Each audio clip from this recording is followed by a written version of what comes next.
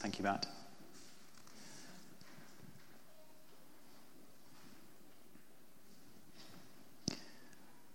Lord, I pray that you will be in my words and in our hearts this morning.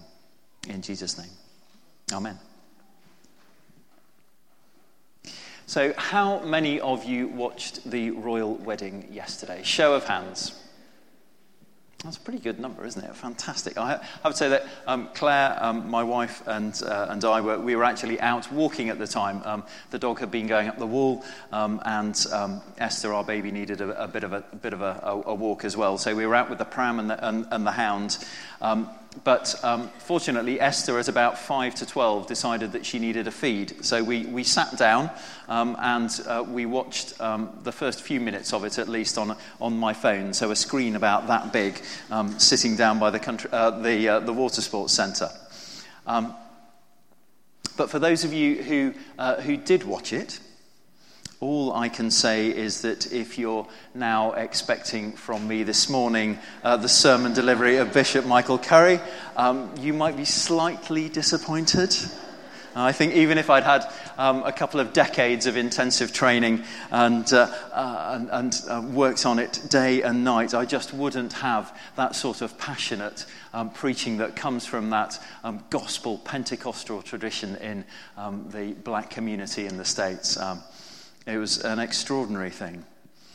For those of you who didn't watch the wedding, I urge you to go and dig out that part of the service and watch it.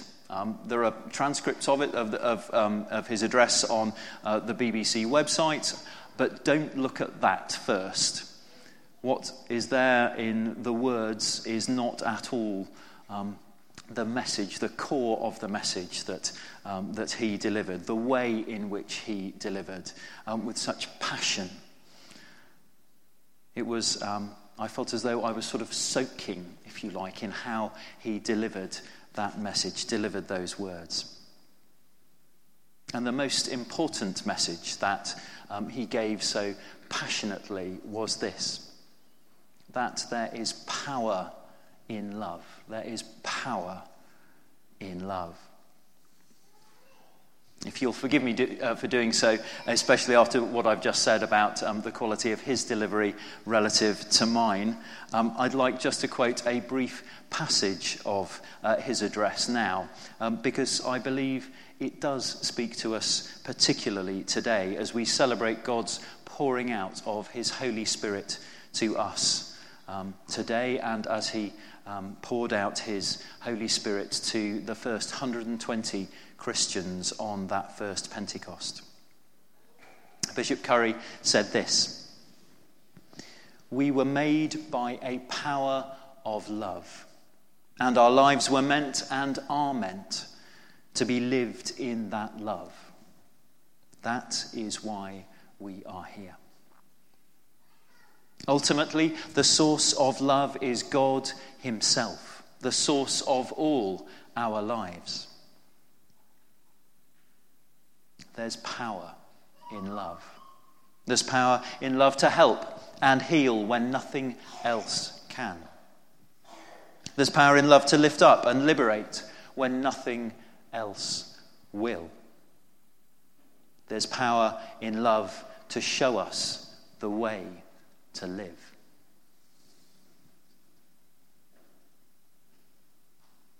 The message of Pentecost that we celebrate today is that the power that resided in the person of Jesus Christ, God's power, fully present in the person of his Son, that power is through the anointing of the Holy Spirit poured into those who call Jesus Lord. What happens at Pentecost is the fulfillment of the words that Jesus prophesies in his parting discourse to his disciples in John's Gospel in chapter 15 and 16. Jesus declares there to his closest followers at the Last Supper that he has to leave them on this earth in order that the Holy Spirit, or as he calls it at that point, the advocate or the counselor, that the Holy Spirit can be sent from him and from God the Father to guide them in all truth, as Jesus says. There are two parts to this equation, if you like. The first is that, as we celebrated 10 days ago on Ascension Day, Jesus, who, when he lived here on earth, lived as fully God and fully man at the same time, fully human. Jesus ascended to be with his Father in heaven, in order that we, humanity, through him and in him, could also be reunited with our Heavenly Father.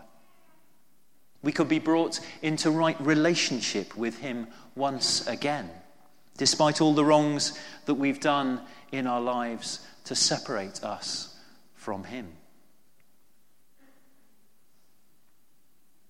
And the second part of the equation is that by ascending into heaven, as Jesus says to his disciples in John's Gospel, Jesus enables the Holy Spirit to be poured out by God upon the earth, the third person of the Trinity to be poured out by God upon the earth, upon men and women and children in all four corners of the globe, not just in the places where Jesus lived his life in the Holy Land, and not just at that time. We read in the Pentecost account, the account that Matt read to us, that the Holy Spirit comes from heaven onto the gathered believers. Believers whom, as it says in Acts 1, were joined together constantly in prayer to God. Amen. The Holy Spirit came onto the gathered believers in what seemed like tongues of fire that separated and came to rest on each of them. There are echoes here of the pillar of fire that went before the people of Israel throughout their wandering in the wilderness in the book of Exodus in the Old Testament. And of the fire sent from heaven to burst into flame the sacrifice of the prophet Elijah on Mount Carmel as he prayed to God to show his power in the face of the prophets of Baal, the rival god of the Philistines. And as the flickering fire rests on the head of the disciples in this passage in Acts. Although these believers are all uneducated Galileans, they break into multiple tongues from throughout the Roman Empire, from north and south, from east and west. In this blooming of languages, this flowering of languages, the Genesis narrative of the Tower of Babel is reversed and redeemed. Then, at the start of the Old Testament, God scattered the peoples through causing them to speak in multiple languages, that they might not work together against his purposes, his good plans for the world. But here at Pentecost, through the power of the Spirit, Christ's followers break into countless tongues, far beyond their own knowledge and understanding, in order that those others who were gathered around in the streets of Jerusalem, that they might hear and understand the Lord through these believers' praises and prayers being lifted to him. The power of the Holy Spirit produces a different narrative, a new narrative in which God's redemptive purposes for the whole of creation are revealed. We read in chapter 12 of the Apostle Paul's first letter to the Corinthians that it's through the presence of the Holy Spirit in our lives that we're able to declare that Jesus is Lord, that Jesus reigns over our lives, and that it's his example we desire to follow as we seek his presence every day. And when we proclaim the words of the creed, part of our formal liturgy that we've said together at the 9 o'clock service, when we proclaim those words, that statement of our faith, whenever we do that as we gather for Holy Communion, our belief in, as we say then, the Holy Spirit, the Lord, the giver of life. So it's through the presence of the Holy Spirit in our lives that we're able to receive the fullness of life in Christ that Jesus himself promises to all who follow him. The fullness that he speaks of in John's Gospel, chapter 10, verse 10. I have come that you might have life and have it to the full. It's through the Spirit, the Holy Spirit, that we are united with Christ. And that we therefore become a beloved child of God the Father.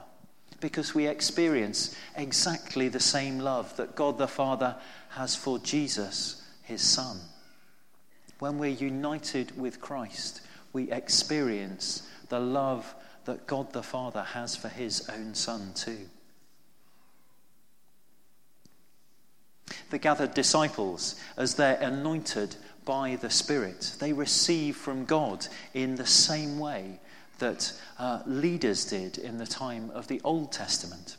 Kings like Saul or David were anointed by a prophet or perhaps a priest. They were singled out to receive the divine blessing of God. And this blessing gave them authority. It gave them a purpose to lead or to rule. But at those points in history, the anointing of the Holy Spirit was poured out only on a very few and select people. At Pentecost, this changes.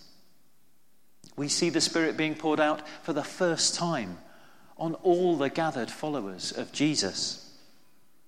And from this moment on, the anointing of the Holy Spirit is available to all who call on God's name. To all of us here today, to me, and to each one of you. The opportunity to welcome the love of Jesus Christ into our life, in and through the power of the Holy Spirit. If each one of us, if I, and if each one of you, are to be fully alive, that fullness of life that Jesus speaks of, and if we're to be capable of the extraordinary love of which Bishop Curry spoke, the power of love, the power of divine love that's capable of helping and healing when nothing else can, the power of God's love to lift up and liberate when nothing else will. The extraordinary love for which we were made by our Heavenly Father. If we're to be fully alive and to express that and know that in our lives, we all need the anointing of the Holy Spirit.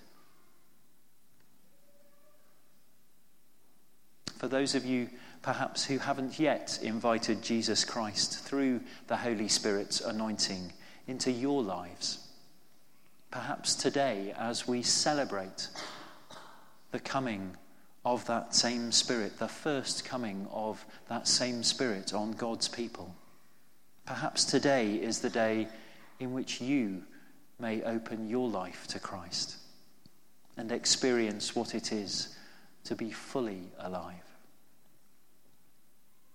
When we'll pray in a moment, perhaps you can invite the Holy Spirit to anoint you with his holy fire. And for those of you who've already invited Jesus into your life, my encouragement and challenge to you this morning, to each one of you, is to step fully into the anointing of the Holy Spirit that you've already received. that you'll sense fully the power of the love of Christ in your life, and that you will, like the original 12 disciples, find yourselves compelled to testify to others about how that power of Jesus' love has changed your life, so that they too may have their lives transformed. Let's pray.